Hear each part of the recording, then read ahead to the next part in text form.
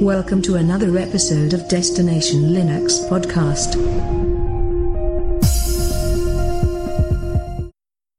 Hi, I'm Rob.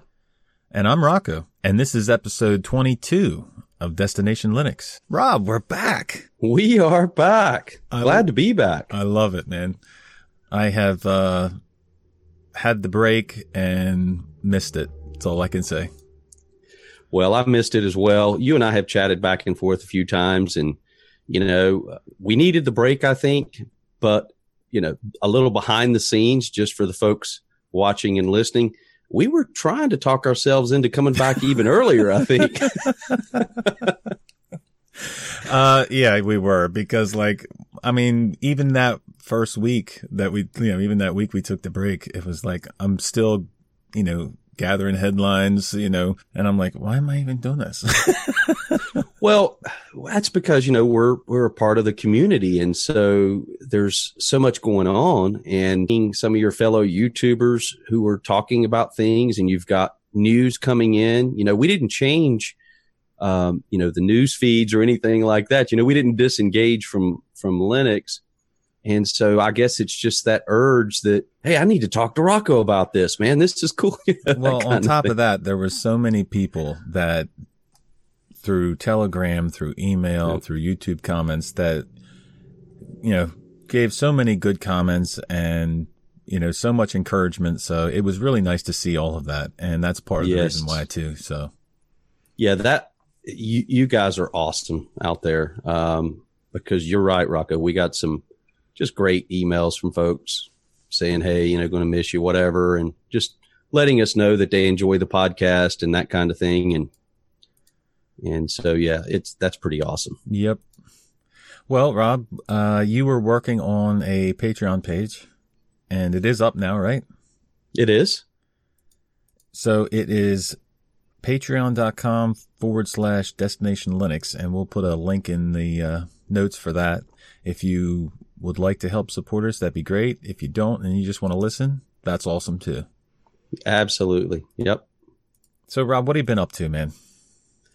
Well, a little bit of distro hopping. So nothing new.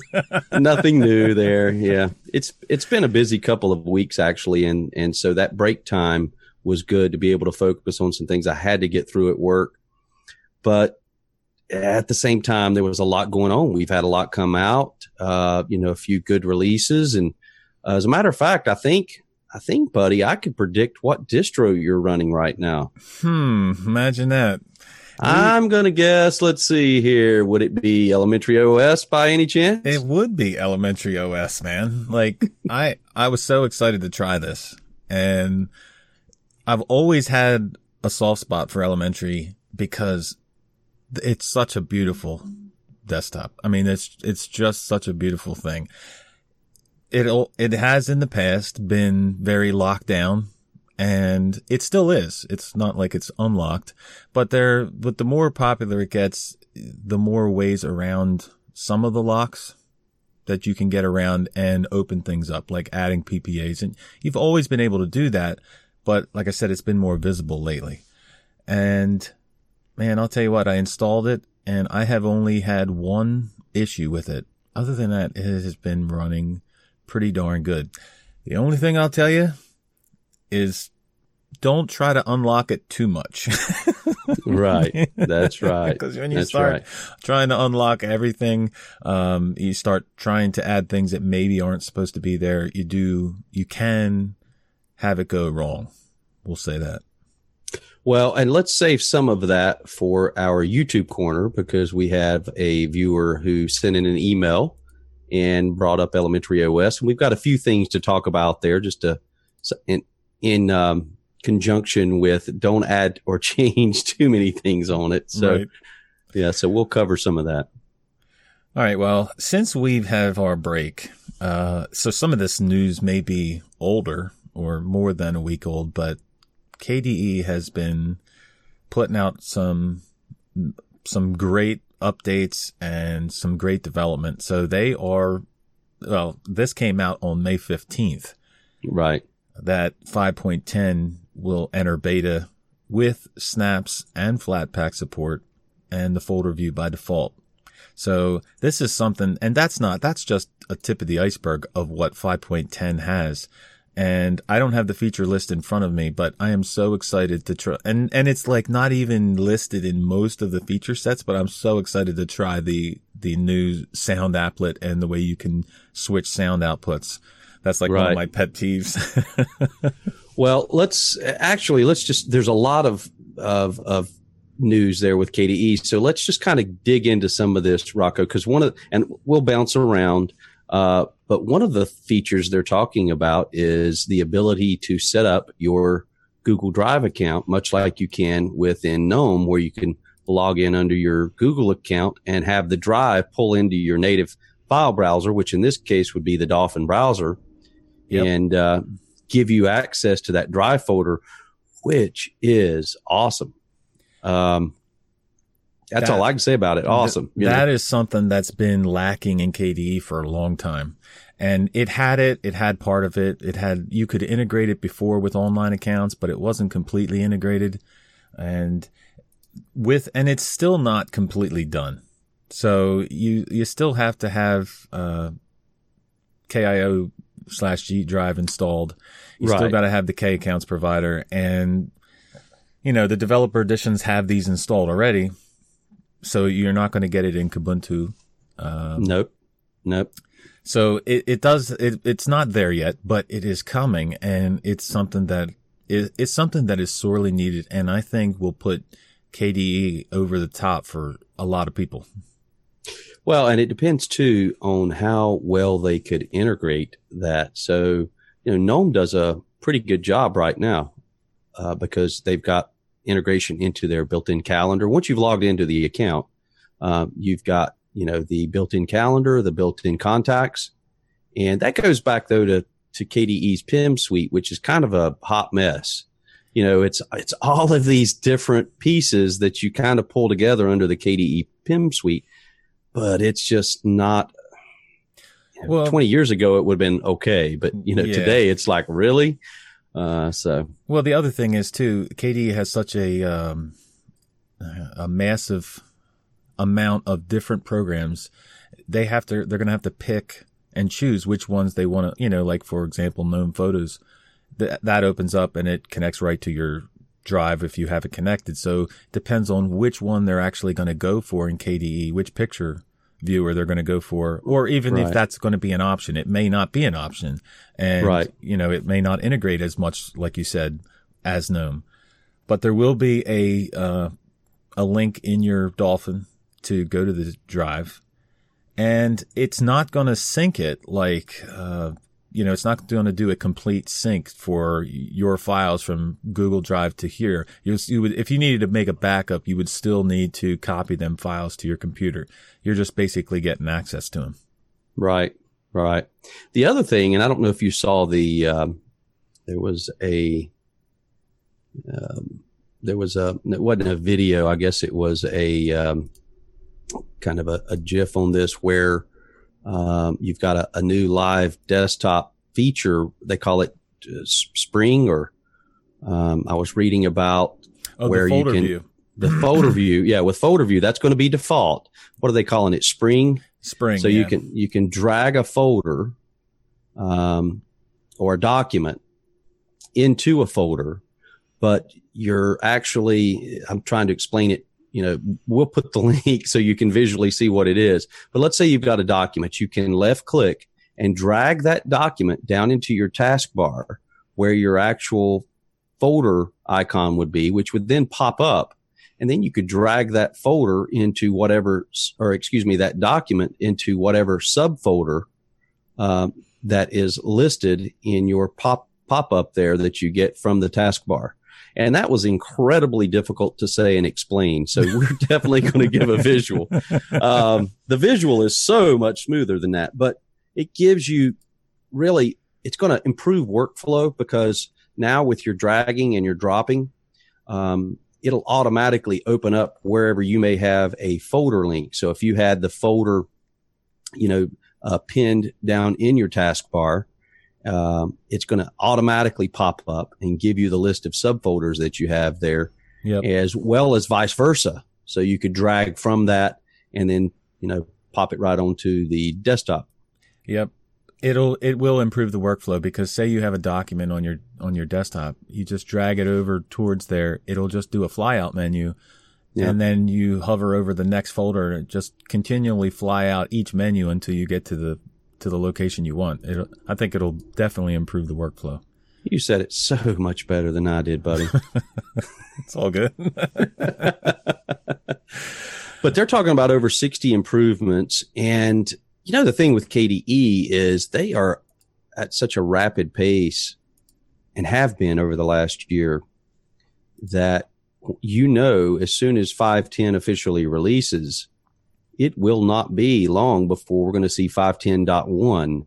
Right. It'll be following up with that. So, well, I don't have the scheduled release in front of me, but there is a roadmap somewhere of when these releases come out. But 5.8.7 came out for the LTS desktop. So that was mostly bug fixes.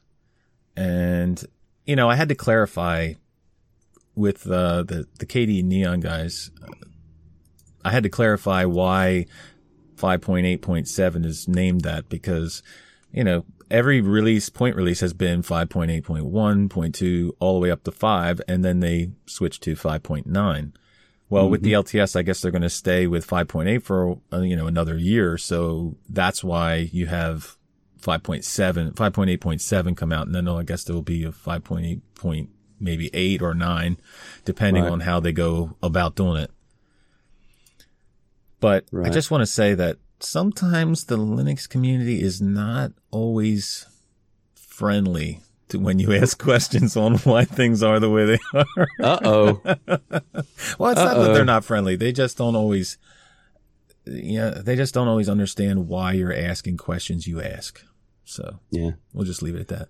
So you got an answer that was different than you expected? I just got, it was the normal Linux community answer. They ask you 3 questions. When you ask a question, they ask you 3 questions. Like, 1, why are you asking this ridiculous question? Is usually the first question you get. Have you not read the fact? 2, have you not used Google? 3, it's like, so, but it's all good. Are you sure you should be using Linux? Yeah. Why don't you know this? Why are you asking this question? That's ridiculous. I can't believe you're asking this. Why? Okay. Rob, there is Solus news. Yes, there is. There seems to be, Solus is on a pace, man. There's been quite a bit of Solus news lately. Well, there is rumors. Okay, it's not a rumor anymore. It's there. Peter O'Connor, who is a member of Solus, is going to be the KDE maintainer for the Plasma desktop. Now, he's already been the KDE maintainer for the different programs that they have had to have in Solus. Yeah, Kdenlive, so on and so forth. Yes, but he will become the maintainer for the Plasma desktop, and hopefully will integrate most of the Plasma desktop into Solus so that you can actually run a Plasma desktop on Solus. Can you believe it? That would be awesome. Well, it makes sense. You've got Mate, you've got the Budgie desktop. Well, I want to say something too. Peter has been doing a good job, because today, if you had Solus Budgie, Solus proper, I'll call it, installed, and you wanted to install Kdenlive, there are a couple of things with Kdenlive that need to be pulled in. One is the Breeze icon set. Otherwise, when you launch into Kdenlive, you may get kind of a bizarre looking, well, not bizarre, a slightly off looking interface where some of the buttons and controls and descriptions are not all in place. Right. And it does pull from the experience of using Kdenlive. Once you see what it's supposed to look like natively and you open it up in this weird looking, UI, but Peter's done a good job, because when you install Kdenlive within Solus, it automatically installs the Breeze icon set and any other dependencies that you need there to give you that native looking UI and interface within Kdenlive. Something you come to expect from Solus. where everything looks and feels the way it's supposed to look and feel. Now, let's think about this too a minute, Rocco. So they're moving, Budgie's moving over to QT. Yep. So I'm curious if, those two will coincide at the same time, because if you've got a lot of QT stuff going on in the background, tell me if I'm wrong here, but doesn't that help out on the KDE side of things for the other KDE apps? Well, I think the input with QT will help. Qt, however you want to say it, will help and allow the Plasma Desktop to integrate way better. Because it's going to be developed more, by Solus. But I don't know. Let me ask you a question. Yep. And I know this question has been asked before, and every time it's asked, it's kind of like not, it's okay. I'll just ask it. Do you think they're doing more than they need to, or that's a wrong question. Do you think they're branching out too far? Now I know why you were stumbling through that question, because it's one of those questions that there's a lot of variables in there. Number one, okay, so if you want to improve or increase your user base, and you've already started to see the fruits of adding other desktops, you've gained users because you've got an option for Mate. You've gained users because you've got an option for the GNOME desktop, so on and so forth. Right. Then I can see from the developer standpoint that, hey, this is bringing in additional users by having these additional desktops. On the flip side, you're going to have people who say, hey, couldn't you fix this, this, and this before you go jumping off over here into desktop land with KDE and, all these other desktops? So you're going to hear that side of things. Part of me says, truly, part of me says, just focus on Budgie and make that the most awesome experience you could make it. And if you move to Qt with Budgie, then, bring in the best parts of any Qt apps and make them just as good as you can make them, and let your user base grow from there. But then that distro hopper side says, no, I'd love to try Solus with KDE on it. No, I think it's great that they're branching out. I think it's awesome that they released the GNOME ISO. And, obviously they have Budgie, Mate. And I think it's great that they're going to have a KDE. I'm a big fan of KDE. So I think it's awesome that they're going to have a KDE version at some point. But I've watched the Telegram conversations with Ike and everything, and each time that, like when they brought the GNOME ISO out, people had asked the same question, and they were concerned that it would, be a lot for the small group that they have to maintain all of this. And each time, Ike has been really nice and, said, hey, look, we already maintained this amount. All adding the GNOME ISO will just be this, and this, which is minor. Right. And that's true. But again, the more you add, even those little minor add-ons will affect you in the long run as far as how much you're going to be doing at one time. So I wish the best for them. I hope that, they continue on the way they're going. I hope, like I said, I hope the best that they can maintain everything that they're doing. I was almost going to do a little Ike impersonation, which is extremely hard to do, but Ike would say, perhaps this is not the distro for you, mate. Well, maybe Ike will come back on and we can talk to him about it. I'm sure he'll have something to say about it. He usually has something to say. That's right. Gotta love him. That's right.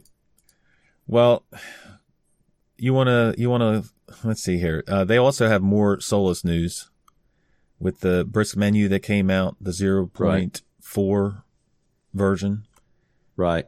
So that came out for the Solus Mate, but it also is in Ubuntu Mate for the repository that you add for the Brisk menu. Right. And they add the ability for the super key. And I think that's super. I think that's awesome. It is something that it was sorely missed, and so many people wanted that. So that definitely works now. I've heard of one or two bugs where it doesn't close. Like, it'll open with the super key, but it doesn't close with the super key. But, I got to hand it off to them guys, dude. Like, Ike had said about this release, so I put it on Mate, and one of the things is it allows for it to adapt to vertical layouts for panels and stuff. So I put it on, I tried it, and I put it on the left-hand side with a menu at the top. So the side menu did not go all the way to the top. But when you hit the button to open the menu, it actually was lower than the button. So there was a gap there. So I put a thing on GitHub about it, and like within a couple minutes, dude, he says, "Yep, we're working on it. It'll be in the next release of 0.9." I mean, these guys are awesome, dude. All right. Well, I'm going to ask the question because you and I have talked about this. So I'm waiting for the day, or when do you think we'll see the Brisk menu within Budgie? Or do you think we ever will? Well, I don't think I would love to see the Brisk menu just the way it is in Budgie. I think that would put Budgie over the top for me. Budgie is an awesome desktop with extremely good defaults on pretty much everything. Yep. One of the main things that it's lacking is a good menu. I mean, the Budgie menu application launcher, yeah. For lack of a better term, it's just not for me. We'll say it like that. Yeah. It'll be nice. Yeah. But the Brisk menu would put it over the top. Now, I have heard Ike say that, he's thinking about putting a Brisk menu in Budgie, but it won't be the full blown Brisk menu. It'll be like a stripped down version of it. So I don't know exactly what that would contain or what that would be like, but it would it's definitely an option in the future, maybe. Yep, absolutely. Well, Rocco, there's some news with Telegram, which has become our favorite way of communicating. Yep. And so Telegram now officially supports voice calls. And we actually used that. Was that last week or early this week? It was, I don't remember which day it was, but we tried it, and it works. It works pretty good, man. Listen, I thought the call quality was superior to Skype even. Yep. Now it's going to vary, depending on your connection and all of that. But I was driving down the road, doing exactly the speed limit, and of course, keeping both hands on the wheel. Both hands on the wheel, right. Eyes on the road. Yep, that's right. Driving with my knees. I didn't say that. Nope. But anyway, no, I was driving down the road. You called me, and it was, there was no, cutting in or out or anything. And I didn't really even have the best cell connection at the time. So I was surprised. No, it worked pretty good. They've been silent. I won't say silently, but they've been slowly but surely updating Telegram to be better and better and better. They've updated the I don't know if I'm going to say GIF or GIF, one or the other. Yeah. They've been updating that support. They have a new feature in it that I didn't read anywhere about it, but you can hit, you used to be able to hit the record sound and you could record your voice and it would send that sound. But now you can record video the same way. Oh, wow. So, they've just been slowly updating it more and more and more, and it's getting better and better and better. You know what the problem is, Rob? What's that? It's getting people to switch. So many people are resistant to switching. Like, I tried to get a couple of guys I know to switch from just a regular phone messenger to Telegram. And it's like, I don't want to put another messenger app on my, it's just to a lot of people, it's just another messenger app. And what do I need that for? Yeah. I listen, and I fully understand that. I quit using, Google, it's been so long since I've used it. Yeah, Hangouts. It's been so long since I used it, I forgot what it was called. No, I quit using Hangouts, and I kind of messaged a few people and just said, hey, I'm not going to be using Hangouts anymore. And the problem is, so I've got WhatsApp for work. I do, some work with companies that are international, and, two of them use WhatsApp. And so, I was reluctant, and I was actually trying to talk them into Telegram, and they're like, no, we've got WhatsApp set up with all of our clients and blah, blah, blah. So you get WhatsApp, you get Hangouts, you get Telegram, you get whatever else, that you may be using, Facebook or whatever.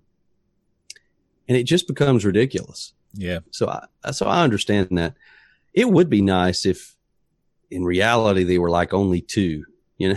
Well, yeah. I mean, it's kind of like Linux distributions. You got 1,000 to choose from. And most people really don't want that much choice. They just want one that works. That's right. Well, Rocco, I purposely skipped over the elementary news because I want to save that for our YouTube corner to have some discussion around. Which brings us over to what do we have in our lineup there next? OpenShot. So. We covered OpenShot last time we were I know. here. We just talked about OpenShot. And so when I saw this article, I started laughing. And then when you read the article, it's even funnier because the guy says basically what I said when we last brought up OpenShot, which is there's a new update. So, all right, let me get through this here. So there's a new, and I feel terrible for even picking on OpenShot because I know a ton of work that has gone into this, but now you can get 2.3.3 and basically supposedly has fixed all of the bugs that people were having, up to 25 crashes, Rocco, that people were talking about, specific things that were crashing. Apparently all of these have been fixed, but in the article, the author goes on to say, it seems like with every OpenShot update, they swear they fixed all these bugs, only to have another update where they swear that they fixed all of these bugs. But we don't want to pick on them too much. No. There's a lot of hard work going on there. And let's face it, Kdenlive needs some good stiff competition. Yeah, I think it's great that OpenShot is out there and that the guy is developing it. It would be nice if, you could get a stable release where you wouldn't have a crash, but that's, you're talking about a program that's doing so much, dude. Yeah. And, anything graphic related in Linux can be a nightmare to work in. And, you just got to hand it off to these guys that actually do all that work because, you think you do all this work and you think you got it all ready. And then you release it and then there's all these people saying, what the, why is all this going on? And it's like, Yeah. So, well, and that's why I don't want to pick on it. But it does seem like that's kind of been the trend is, new release, bug fixes. It's all fixed. It's all good. And then, so hats off to the developer or developers working on OpenShot for all of your hard work there. You will eventually get them all squashed, I'm sure. Yep. So. It makes you want to cry, huh, Rob? Talk about the best lead into a subject. So, I mean, this is old news. Okay. So everybody, I'm sure, has heard about WannaCry and affecting Windows. But what I found weird though, Rob, was it doesn't affect Windows 10 computers. Most of the computers were affected were Windows 7. With some of them being a little bit older, like Windows XP. And can you believe they put out a patch? They actually put out a patch for XP where they no longer support. That's how important this was, that they no longer support the operating system, yet they're going to put out a patch to make sure that it's there. It's not going to be vulnerable anymore. What's that say for how many people are running XP right now? That's what I thought when I heard that. Well, first of all, Microsoft had totally washed their hands of XP. They were like, this is done, over with, good riddance. Yep. If you're still on XP, good luck, you're on your own, and made that perfectly clear in every way they possibly could. And to hear that they actually released something for XP, I thought, wow. And then just like you said, my next thought was, really? Are there that many people still running XP? But there has to be. Look, in order for them to create a patch for an operating system they no longer support, there has to be a lot of people running XP. Now, I'm sure somewhere there on the internet, there's numbers of how many people or how many machines actually are running XP. But man, I can't believe there's that many people running it yet. Well, I've often thought about, for nostalgia's sake, just to, you can go online. I probably shouldn't say this, but you can go online and you can get these, quote, XP gold editions or XP bronze editions, and, yeah, they got some gold in there. Let me tell you. But I've always been too chicken to put that on my system. Who knows what's built into something like that. Yep. But, they got a lot of gold built in, let me tell you. But, I was surprised at that. But, if this did not wake people up, I don't know what will. The WannaCry. But dude, I don't think that, to be honest with you, I don't know if there is anything that will wake the majority of the people up out there. I hear people talk about this, and there's been a lot of talk in the last couple of weeks since this came out about it. And yet the majority of people out there just breeze by it and don't even care. It's like they're just unconcerned about it because their normal everyday life is not affected by it. Right. So, if I'm a person who's just doesn't care too much about the desktop and I, run my phone and, life hasn't changed for me and they could care less, so it's like, but you've got people out there who will say, no, my iPad does everything I need, Yep. But, well, here's what really bothers me about it is where this set of tools came from. Mm-hmm. This was something that was pulled from the NSA's bag of tricks that they were using. So it was obtained. And the story I heard was that it was first put up for sale. And the group that obtained these tools put it up for sale online. Nobody purchased it. I mean, could you imagine? Yeah. You're surfing along, you hit a web page, NSA spying tools for sale. Yeah, I'll buy those. Sure. Let me get my PayPal link going here. But anyway, so once they realized, hey, nobody's going to buy these, they just put them out there. And so I think this was just really wave one. I am sure there are people already working on new ways to use those tool sets. Yep. So, but there's also, I guarantee you, there's also other backdoors or vulnerabilities that are out there that are going to be bigger than this, that are going to affect those people that really aren't caring about it too much right now. It is going to affect them in some way because it just seems like there's, it just keeps getting bigger and bigger and bigger. And at some point, it's going to be so big, it's going to affect a lot of the internet. And yep. Yes, it is. Well, and I'm sure me saying NSA again, like there's probably some algorithm that says if in any given conversation, they use the term NSA 3 times in a row, flag this. Our video is going to be taken down. that's right. But all right. So if we were to compare the NSA, government institution, with, let's say, the United States Air Force, the old saying. So when you find out about things like the stealth bomber, that technology was being developed 30 years earlier. Yep. So when you know about it, it's already old technology. Yep. And so if we applied that same theory to the NSA, that we're just now finding out about their capabilities here, I wouldn't say 30 years ahead, because now with technology, it's making, monumental leaps.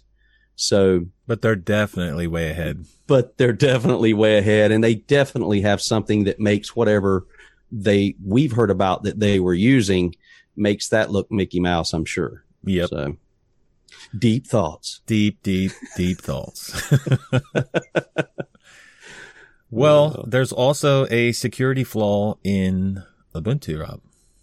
So I did not hear about that. Linux is not completely out of the, it didn't get affected by WannaCry, obviously, but there was an issue with LightDM, and this has already been patched and already been updated, so it's not like you have to worry about this. But there was an issue with the LightDM display manager that would allow people to, if they had access to your computer, they could access without your say so. So just be aware, keep your system updated. because it's not it's not just Windows. It's any system needs to be kept updated. Yep. Hey, do you use Conky often when you got your setup? Well, you know what, Rob? I used to use Conky often, but I never was able to find something that was easy enough to configure. Well, that might change. So the only time I used Conky, there was that Gotham, that one that everybody uses, Gotham, yes, theme or whatever. And you didn't have to do much to it. It was kind of nice as it was. But every time I went into Conky, I would get to a point where I would go, I don't want to go through all those steps just to have a desktop widget or whatever. Well, there have been some improvements to a popular theme, I guess you'll call it, which is Conky Harmattan. Is that correct? Harmattan? I believe it is. I don't know exactly. I've never heard it actually said. So yeah, I haven't either. I'm sure I'll get corrected on that. But so there've been some updates there to the config for that to make things easier as far as choosing the various themes. So in the past, you had to copy and paste the theme files into your home folder and then manually rename those. And, if you went through for all of those themes, there was a little bit of work involved there. So in doing that, but now they've introduced an interactive CLI manager of sorts that lets you cycle through each theme and format and mode by pressing keyboard keys. So once you find the one that you like, you can then save it and then launch that. And I got to say, this is one I'm going to try because this is, it's got a good amount of information. It's in a block. So it would be something that you could place. It wouldn't take up too much space on the desktop, and it's got a nice look to it. So. Yeah, well, it's been there for a while, but it was like you said, it was always not difficult, but it was just a pain to try out the different ways to configure it because you were editing file. Okay, maybe some people out there don't mind editing files, right? But it was a pain for me to go in and try the different themes and configure it and everything until you got the right one because you'd have to reload it and everything. This looks like it'll be make it a little bit easier where you can just flip through it, get the one you want, and off you go. All right. Well, confession, Rocco. Every time I went in to actually configure a Conky theme, I'd mess it up. And there was one time I'd hose it. There was one time where I was really into trying to make the Conky work, and I had it pretty down. I had it down pat, like as far as what I wanted to do. I couldn't change it to anything else. I wasn't that into it, but I knew exactly what I wanted it to look like, so I added those lines into it. But a lot of times I've found that for Conkys themselves that usually I have a lot of windows up and the clock gets hidden anyway. Right. So that's why I prefer a clock on the panel because if you're not looking at your desktop, you're not seeing the Conky. So I guess it's more maybe for a second monitor. Yeah. Or if you just want to have your desktop there with no windows open or, you're not actually sitting there. Well, and that's the other thing. You bring up a good point there. A lot of people don't use Conky for the clock or for the date or anything like that or weather. They use it to monitor system resources where they're really into what's going on system wise. Yep. And for those people with that in mind, I could see where, that's just what the doctor ordered because that's not something you have to see all the time. You're not going to, have all of that information running down in your system tray, obviously. Right. But to have it on your desktop there where you can access it if you're doing something that puts it under load, I can see where that would be. And that's, I think, originally how Conky started out was really more for system resources and things like that. So yeah, it's grown over time. Yep. Well, Rob, I found an article about Plank, and I'm a big Plank user and I've used it for I don't know how long that I had no idea this existed. I don't know why I didn't know. It's just Joey over at OMG Ubuntu put out about how to add folders to Plank. So I knew you could drop applications there. I knew you could pin them there, but you can actually make shortcuts to folders. And it's so dead simple that you just drag a folder to the Plank dock and it makes a little shortcut icon and you click it and it pops up a window with everything in that folder. Like, how easy and simple is that? And yet I've never known about it. But well, I want to say that I knew about it, but I'm not 100% sure. I think I've done that before. So I'm not going to give you any hard time over it, because it may be that I didn't know that either, perhaps. Well, this is the guy that made the video about Plank and didn't realize that you could hold control and then right click on anywhere on Plank and hit the preferences. Like, oh, that's what's great about making videos. I mean, where does this stuff exist? Like, there's no manual that says, you know, when you download Plank, there's no manual that says, oh, well, all you got to do is right click. So here I am, you know, trying to go in between the icons, trying to hit it just right to right click on it, hit preferences. The guy says, well, you know, you can just hold control and right click, right?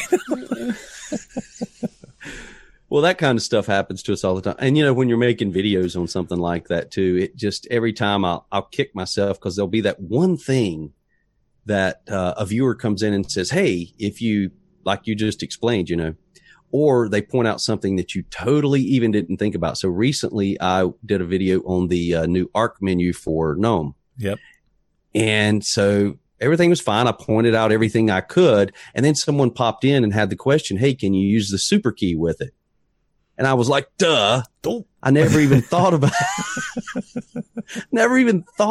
that. You know, that would have been something to obviously try. And by the way, it doesn't work, but.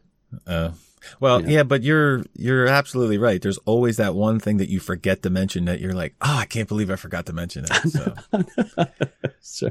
And now our friends at YouTube, they took out the whole pop-up bubbles. You can't put in no more. I know. So it's like you can't go back in. Like I used to go back in and put a bubble there and say, hey, you know I forgot this, but here, you know, like now you can't do that. Listen, I know absolutely.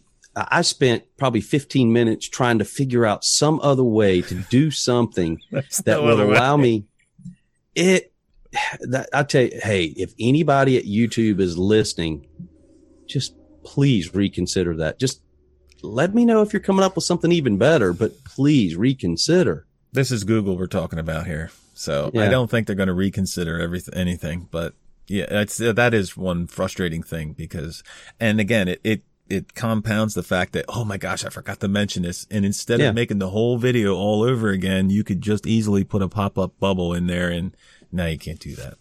Yeah, I did one where I said, you've got a choice of, I forget exactly what it was, but I said you got a choice of 5. Well, you had a choice of 6. Yeah. And I would have loved to have put a little pop-up that says, no, you've got a choice of 6. I was wrong. You know, shoot me.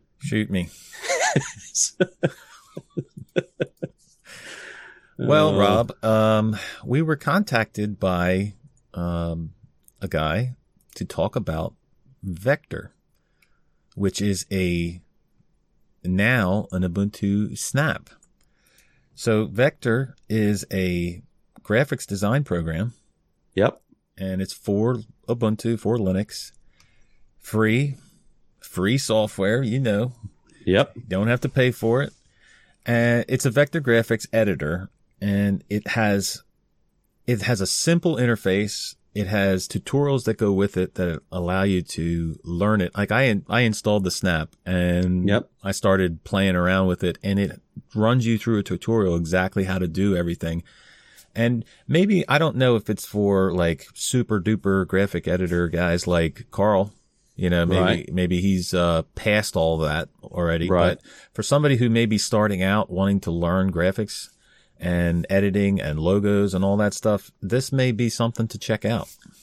I would agree. And, you know, they've got a really nicely done website and with tutorials.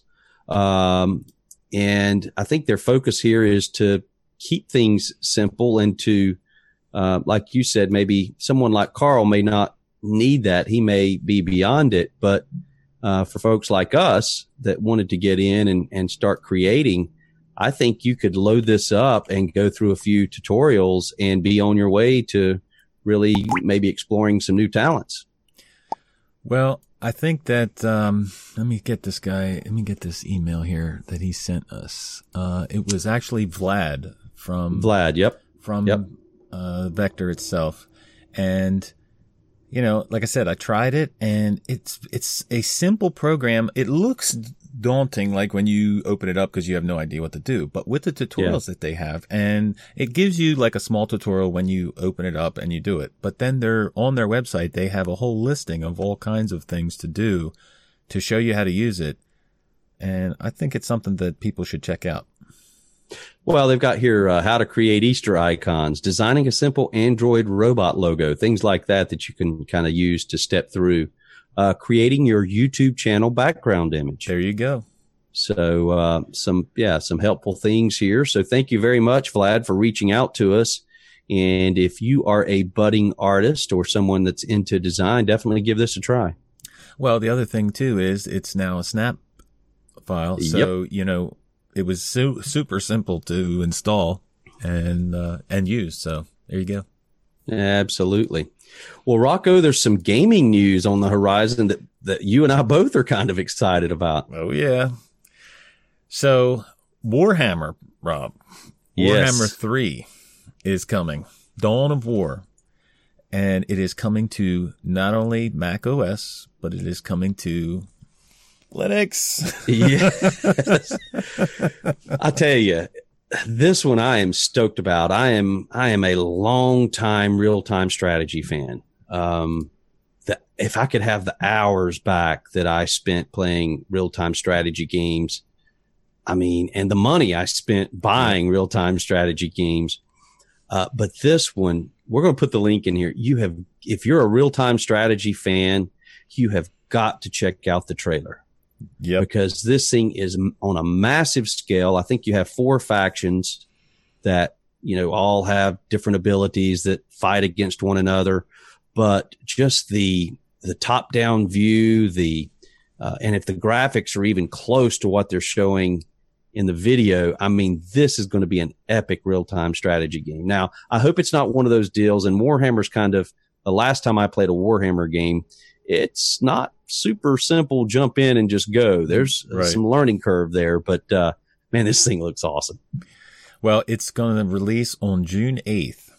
So there's not a whole lot of time left. It's the 20th. We're recording now today, the 26th, for when are we releasing this? Monday, the 29th. So once this comes out, there's only a week or two till you can get it. And it looks really good, man. And again, Feral Interactive, Feral Games. We talked about them last week.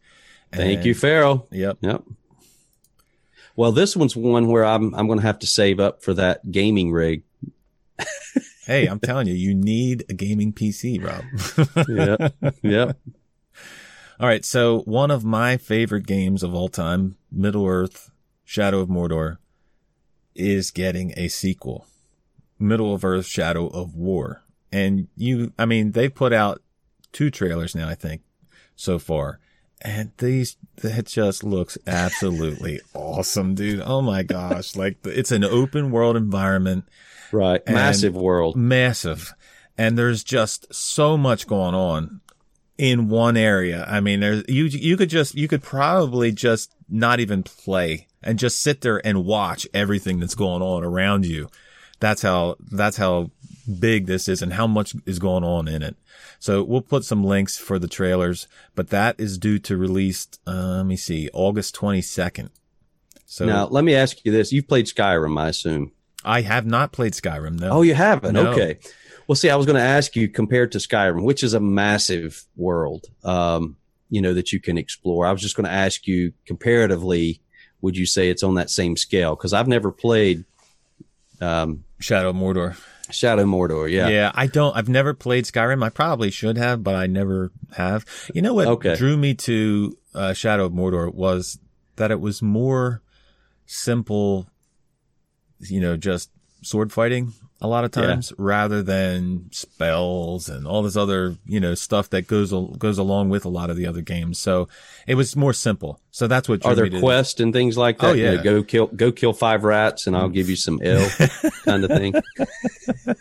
Basically, it's set up that you have to conquer the whole land, basically, of all of the orcs, and you have captains and you have their hideouts that they have. And oh my gosh, if you ever allow them to ring the bell or not the bell, the torch, to alert all the orcs. There are millions of They orcs just that come come at you all at flying one out. time. It's like ridiculous.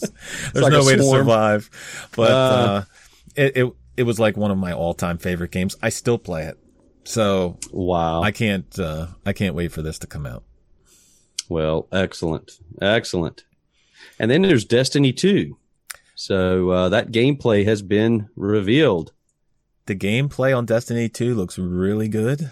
I don't know what it, a lot of the times the trailers look better than the gameplay actually does, But Destiny 1 was only for Xbox. Right. Xbox, or console, I should say. Xbox, PlayStation, and that. But I don't see no word on here, Rob, if they're going to have it cross-platform. No, I haven't seen it either. And it says Destiny 2 on PC will be exclusive to the Blizzard desktop app, a first for a non-Blizzard game. Yep. So that's September 8th. Yep, September 8th. And I never played I never played Destiny 1. I know a lot of people that did. have. Yeah, and they love it. And, the people have said, oh, you got to get a console so you can play. And no. But this will be coming to PCs. So Destiny 2 will be, like I said, I was hoping that they would have cross-platform, but I don't see it anywhere. Yeah. Yeah. Well, we've got a few things to talk about from DistroWatch. So, Rocco, one of your favorite distros of all time, React OS. Can't live without it. I know. Now, I've actually never installed React OS. I pick on it, which is not fair because I haven't actually ever installed it. It may be pretty good. Rob, all you got to do is look at the screenshot. Oh, sorry. Go ahead. Oh. Well, no, they've so they have this comes out of Russia. Basically what they're doing is they're creating an operating system that is binary compatible with Windows. So as this thing updates, one of their goals is to allow you to be able to run more and more Windows programs. But when you look at this thing, I mean, I can't help but feel like you've gone all the way back to Windows 95. Or worse. Yeah, yeah. But this is not a Linux-based system. That's right. That's right. So I don't. It's on DistroWatch, and I guess it's its own. See, I've never even figured that out. Is because it shares nothing with Unix architecture or anything like that. So I don't know why this would be mixed in even, and that's more than likely one of my excuses, I guess. You know why it's there, Rob? Why is that? For us to make fun of. Yeah, that's true. That's true. I like that.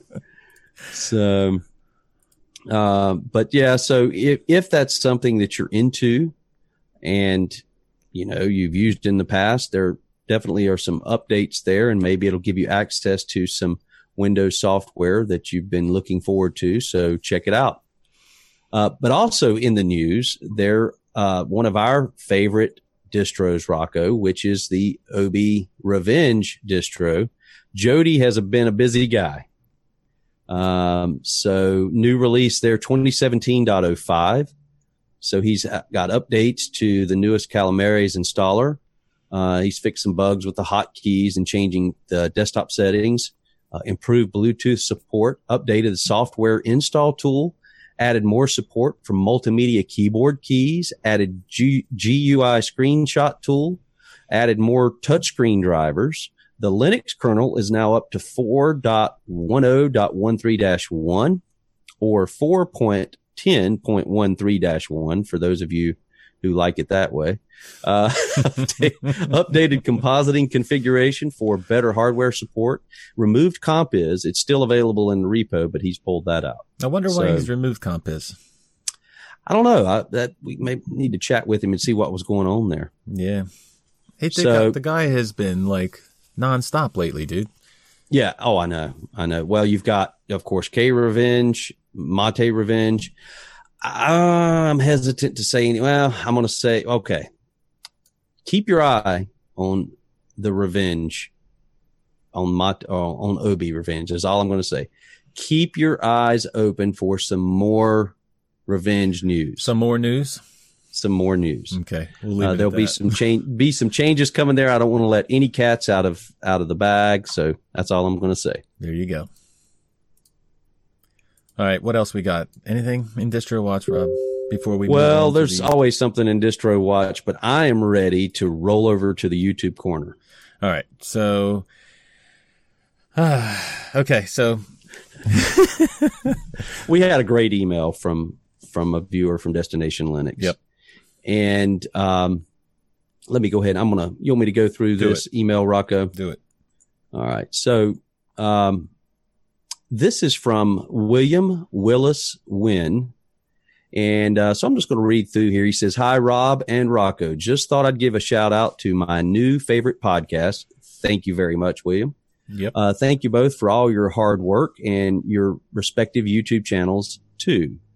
And he goes on to say, as a self-confessed distro hopper, we like you already, William. Yep. I was wondering if you could discuss Elementary OS and maybe a focus on minimalism in distros, which is a good idea. Being ill right now gave me an epiphany that I used to distro hop like crazy until I landed on Elementary. When I started using it, I felt trapped because it's not as flexible as, for example, as KDE, and he hated it until he realized it has its own workflow. And that workflow and the way it's set up prevented him from breaking it. So now he relies on it and he can't imagine switching. And he goes on to say, is this minimalist approach key to stability in the Linux desktop? Which is another good thought-provoking question. When I can configure a desktop, I find I will, and then I inevitably switch to another distro when I break it. I would not know what he's talking about there, Rob. That's right. But when I can't tinker with it, I get things done more effectively and am more likely to stick with it. So, he's got some good questions there, some good thought-provoking questions. First of all, I'd like to let's jump back over into Elementary OS and let's just talk about that from one of his points, which is simplicity and things being a little more locked down in Elementary OS. What's your thoughts there? Well, we talked about it earlier. It always was locked down and it still is locked down. And I agree that, I agree that I used to hate it. That's why I switched from it. I tried it before, but it was so locked down I couldn't do anything with it. And that kind of turned me off because I couldn't customize it the way I wanted it to. But I have installed it and I have tried to unlock certain things. I'll granted. But he is right in a certain sense that the minimalist approach, it just lends itself to, as long as everything's working properly and it's not crashing, it lends itself to you not having to do a whole lot. I mean, you can't do a whole lot to it. So, right. But the question is, do you need to do a whole lot to it? Is it supplying what you need for your workflow without having to mess with it? So I think it's a great point. I did have to unlock a few things, Rob. Sorry. Yep. Well, what I was going to say is similar to your experience, Rocco, was the very first time I installed Elementary OS, my first reaction was, wow, this is beautiful. So from the overall look of the Pantheon desktop and everything, they've done an exceptional job there. But as you start to dig in and you start to use it, you realize there are certain things that kind of gave me the feeling in the beginning that they felt like they knew better at how I should use the operating system than I did. Right. But then I gave it more time. And then they've recently updated and improved some things or added some things that you just can't ignore how polished it is in certain areas. Now, for you, the controls were set up in a way that you really liked. I mean, really, Elementary OS is almost set up ideally for you, isn't it, Rocco, the way you like to use things? And I'll be honest with you, Rob. Part of the reason why I set up my systems like this is because of Elementary. is because when I first tried it, I thought, this looks absolutely awesome. I mean, I love the clock in the middle. I love the system tray over to the right and my menu over to the left, the panel at the top, dock at the bottom. I love the workflow that it gives you. Close control on the left. You're fine with that. Close control on the left that's part of the reason why I put it over on the left. Now, see, I had to get used to that. But if you notice, a lot of operating systems will put even if you can switch it over to the left, they'll put all of the controls over to the left, like Ubuntu or like, Correct. With Solus's new feature, you can put it over to the left. But I think the minimalist approach of having just the close over on the left. Now, I would rather have the minimize on the right rather than the maximize, but that whole idea of not having a whole lot there is awesome. And that's what turned me on to a lot of how I set up my desktop now. So there you go. Well, William's question, I think, one of his questions was very thought provoking, which is, do you think that the minimalistic approach that we see, let's just say within elementary compared to, say, KDE, where you could get in there and pick any distro with KDE on it, where you could get in there and configure absolutely everything.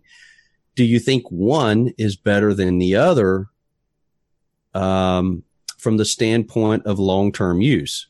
So, for example, you get into Elementary OS, which we're, by the way, both running. A little inside scoop. We talked each other into installing it again last night.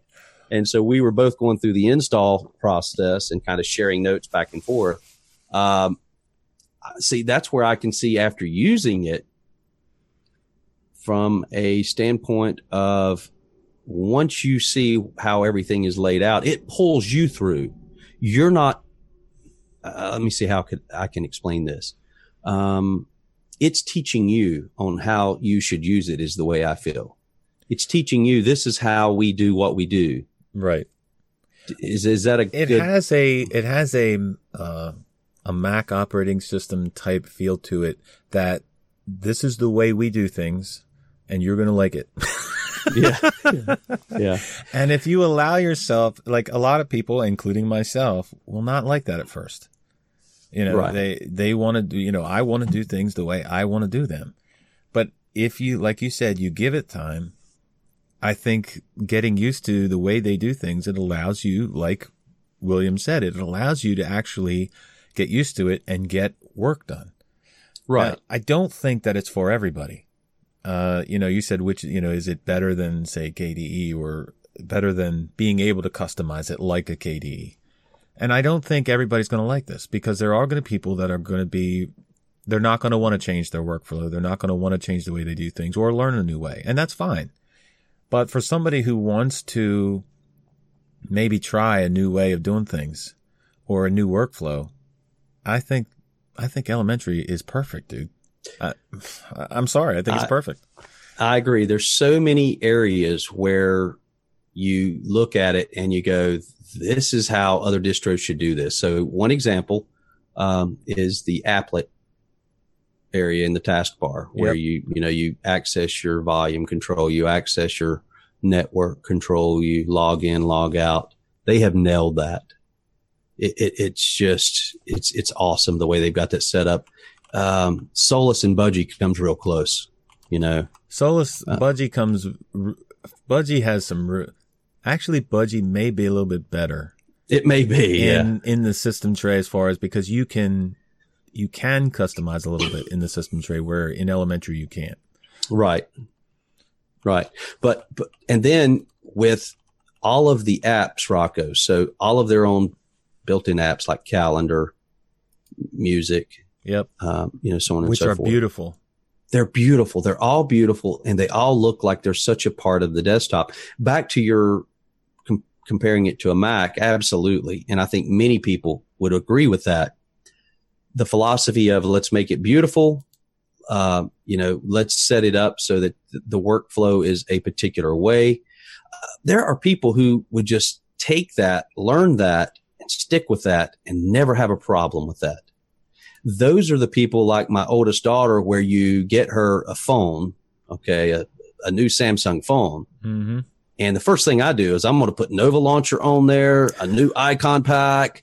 I'm going to have different screens with different widgets and things set up and change the whole color of the interface and on and on and on, set up my sounds, all of that. And then I'll go over and pick up my daughter's phone, and it's got the Samsung launcher on there with maybe 2 icons that she added to that screen, and everything else is just the way the phone came from the factory. She doesn't care about changing the color or adding a launcher, or she doesn't even want to know about that stuff. I'm like, here, you could do this. And she's like, Dad, it's my phone. Leave it alone.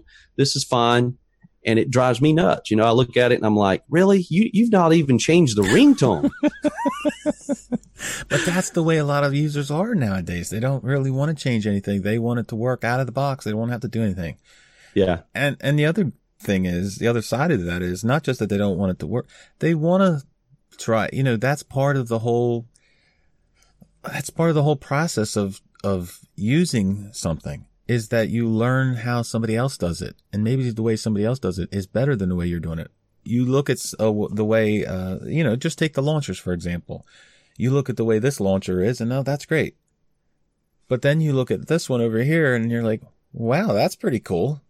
But you would never know that if you didn't try those. And you wouldn't know that if you didn't want to change the way you wanted to have your workflow. And that's what I was talking about with trying to adapt workflow, or being open to learning new workflow, because you never know what you may be missing if you don't try it. Now, you may try it and you may hate it. Right. And that's okay. Right. But you're never going to know that until you actually give it a try.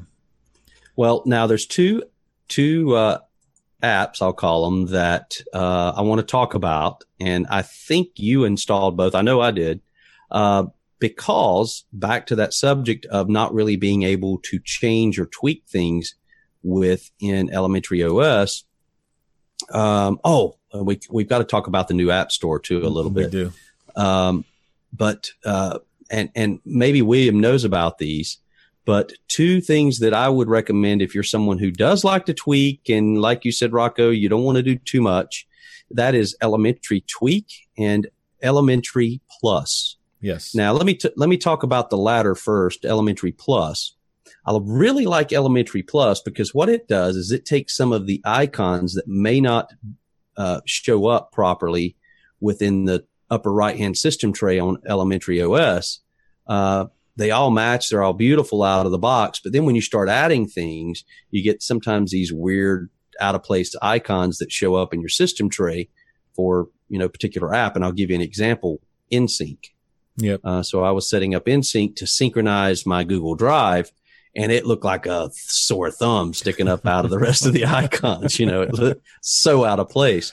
Well, this Elementary Plus had a proper icon, which as soon as it was installed, changed that InSync icon to really match the rest of the system tray icons. I mean, it really surprisingly did a great job of that. So that would be one I would recommend. Well, I did install Elementary Tweak and the Plus icons as well. So in the Plus icons, you have the ability to switch off and on different icons as well. Like, it'll tell you what's installed as far as programs are concerned. Right. And you can flip to the symbolic icon or not. But I will say that, like I said before, don't try to do a whole lot with it, because I installed Indicator for KDE Connect. Oh. And it works perfectly, but it seems to throw the wing panel into fits of rage. And it just hesitates and freezes and doesn't want to respond. But as soon as I removed KDE Connect Indicator, it worked perfectly, just like it had before. So you don't want to do too much with it. But man, I'll tell you what, man. If I have one problem, and I'm gonna mention it here, Rob. I got one problem with Elementary. And if anybody has any solutions to this would be great. The network manager continually disconnects while on a VPN. Mhm. I have my connection perfectly through the Ethernet cord or through Wi-Fi, both, and they both work perfect. But if I installed PIA, Private Internet Access, and the GUI application does not show up at all in the system tray. It doesn't show up as an applet or an indicator. Not sure why. It's still running, but it's not showing up. So you have no idea. You can't change the server or anything like that. So it's pretty much useless. So if you install the OpenVPN configs manually, you can connect to Private Internet Access. But the problem is you'll connect to the VPN, and within 2 minutes of you connecting, your whole connection just shuts down. It still shows connected to the VPN, but you can't go anywhere. There's nowhere So your two-way communication is not happening within. It's just dead. Yeah. And I don't know why that is. Now, it's not specific to Elementary, because I had the same exact problem on Ubuntu Budgie, and was one of the reasons added to why I got off of Budgie was that specific issue where I could not connect to the VPN, or it would do the same exact thing. It would connect for a couple seconds. And this is through the Network Manager applet. So it's not like this is like, like I said, the GUI works, but it doesn't show up. But even connecting manually, it connects, and then it just... Now I searched it, and I found like way back, like 2008, they were having issues where it would try to reauthorize the connection, and then it would just shut the connection down. But I haven't found anything for it recently, so I don't know why it would do that. They're still working on it from 2008. Probably. So if anybody has any answers to that or any help, please send them to comment on the YouTube channel, or send them through the email comments at destinationlinux.org. Well, I want to talk something again to William's point here. I think it says a lot about Elementary OS when you've got an admitted distro hopper who apparently stopped his distro hopping ways once he learned how much he appreciated Elementary OS. And that says a lot, because right now, I don't know about you, but I could not imagine not distro hopping. Now, I've come across multiple distros where I go, this is it. For 2 weeks, this is it. This is it. This is it. I'm staying on this for at least a week. That's right. Well, but we've not asked William. It may be due to our DHA program.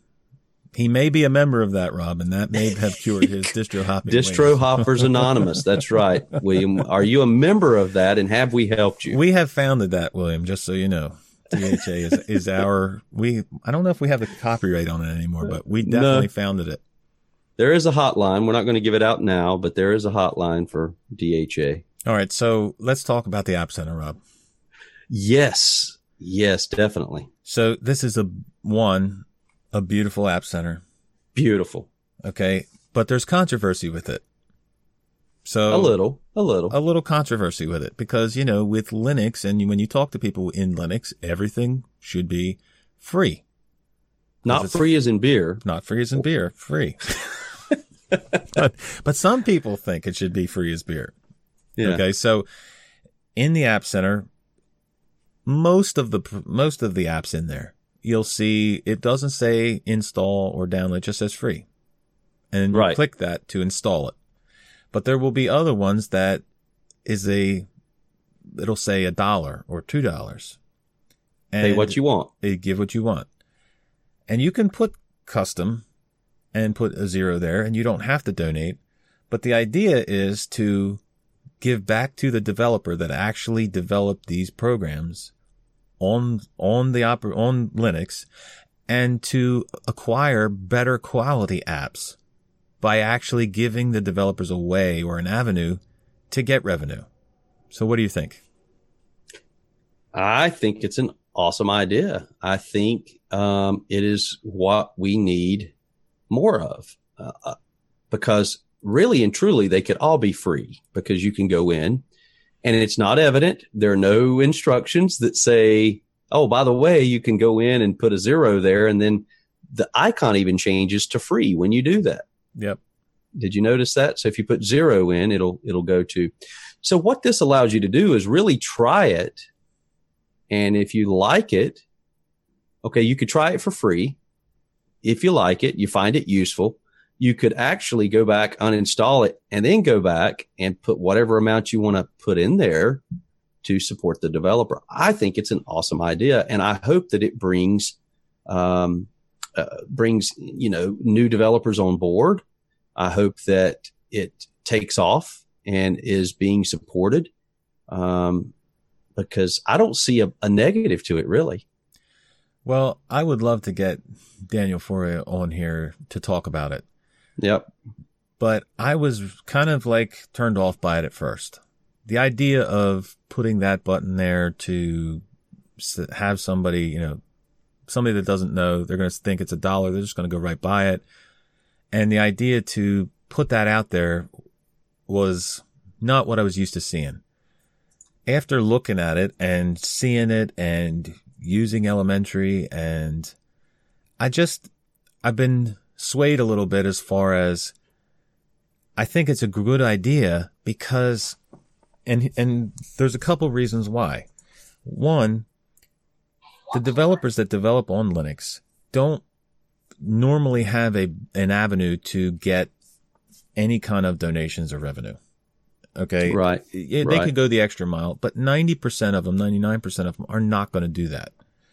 And what this allows them to do is it allows them to not only bring the developers to them where they will get all of these better apps, all of these apps that aren't just out there, just, you can have apps and you can have apps, Rob. You know what I mean? Yeah. Like you can have apps that look like, and whatever, but so you're going to draw all of these developers to this if this succeeds. Yeah. And you're going to also give them the ability to, we always talk about in all of our, when we've interviewed Ike or Martin, we've always talked about donating to programs that you like. Everything support.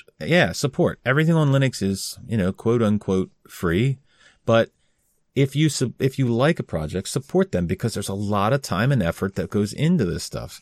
And This is a way for somebody who's just creating a simple app to get donations. And Absolutely. That's where it's turned my opinion on it. Not because I think everybody should pay for it or whatever, but if you want to, like say I love this app. Like for example, I use a Variety wallpaper changer. Yeah. Okay. And the guy is just a normal guy and, he doesn't even exactly have a whole lot of time to develop anymore. But I would love to donate to him and not have to go searching through the internet to make sure this is, this is the right place. I would love to say, here, I love this app. Here's a couple dollars. Here's $1, whatever. And if everybody did that, we would have a lot more good apps. Well, here's the thing. Let's say, and you are dead on, I think, spot on there. Let's say that you are a developer and you've got a little bit of time, but not a lot, like most of us, not a lot for your hobbies, and maybe that's a hobby for someone. But all of a sudden you've got people who really appreciate what you're doing, sending a few bucks your way every week. That could be incentive for that person to say, hey, this is awesome. People really like this. People are supporting me. They're showing their appreciation. And maybe that would energize that person to, make some changes or updates or add some things. And it benefits everyone when that happens.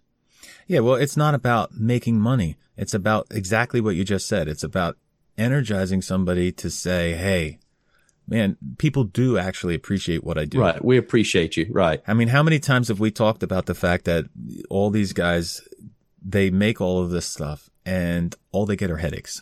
All they get are the bad things. We'll review a distro and we'll say, it's good, but this is bad, this is bad, this is bad. So it's like you get some YouTuber who emails you about the KDE desktop asking questions when they really shouldn't even be using Linux.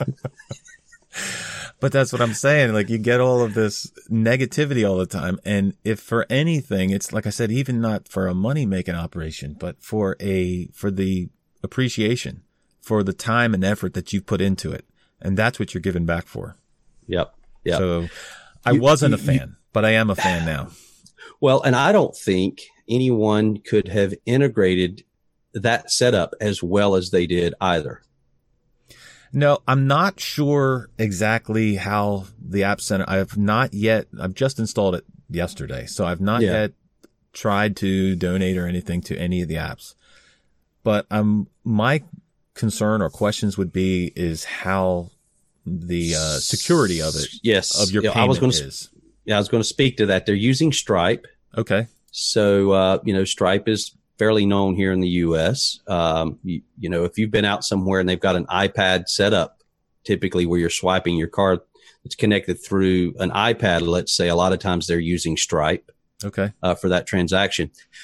I was going to speak to that. Actually, that would be one area where I would love to see the option for PayPal. Yes, I agree. I think that would be terrific. That would, for me, put it over the top because I personally, that was the one drawback. Yeah, there's going to be an app that I will donate to. Haven't yet, but that's one more place where you've got to put your online information, your financial information, and I want to limit that as much as possible. And I think for many people, PayPal has been around a long time. So you've got a lot of people who are already connected with PayPal. I say go ahead and figure out a way to get that set up, I agree. PayPal would be the perfect scenario for that. Well, before we kind of move on, I have got to just mention this because William has got one of those awesome, cool names. And so when I read his full name, I thought, William, you've got to be some kind of Scottish warrior. So hopefully you don't mind this, William, but his full name is William Willis Wynn. I mean, if that doesn't sound like, I'm from the William Willis Wynn clan, it's just awesome. I love it. So yes. Cool name there. Thank you for the email, William. All of the comments were appreciated and it gave us a good talk too. Absolutely. Thank you very much. Well, Rob, I don't know. What else do you got? Anything? That's it, buddy. I think we've talked enough. We went overtime, so people won't get tired of listening to us. Well, it was good, man. I was happy, Rocco, to be back and having our discussions. And, I got to say I missed it. It was nice having the break, but also I missed it. Well, I had the break and I was actually going to try to concentrate on my channel. But I really didn't do it. I took advantage of the break and did nothing. So pretty much. I'm glad you were able to take advantage of the break but also glad that we're back here. So I'm so glad we're back. And next week we got a guest. So stay tuned. Absolutely. And I'm just a little shout out to Joe.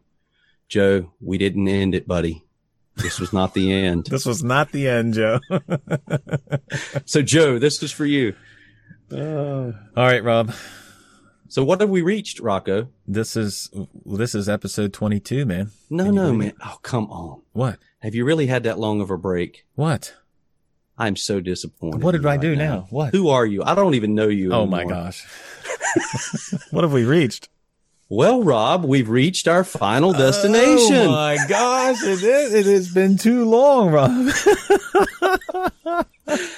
I mean, we can't end the show any other way. How are we supposed to end the show, man? Okay, it's just... well, Rob, we've reached the end of this show. We've reached our destination for this show. But next week, we're going to journey on.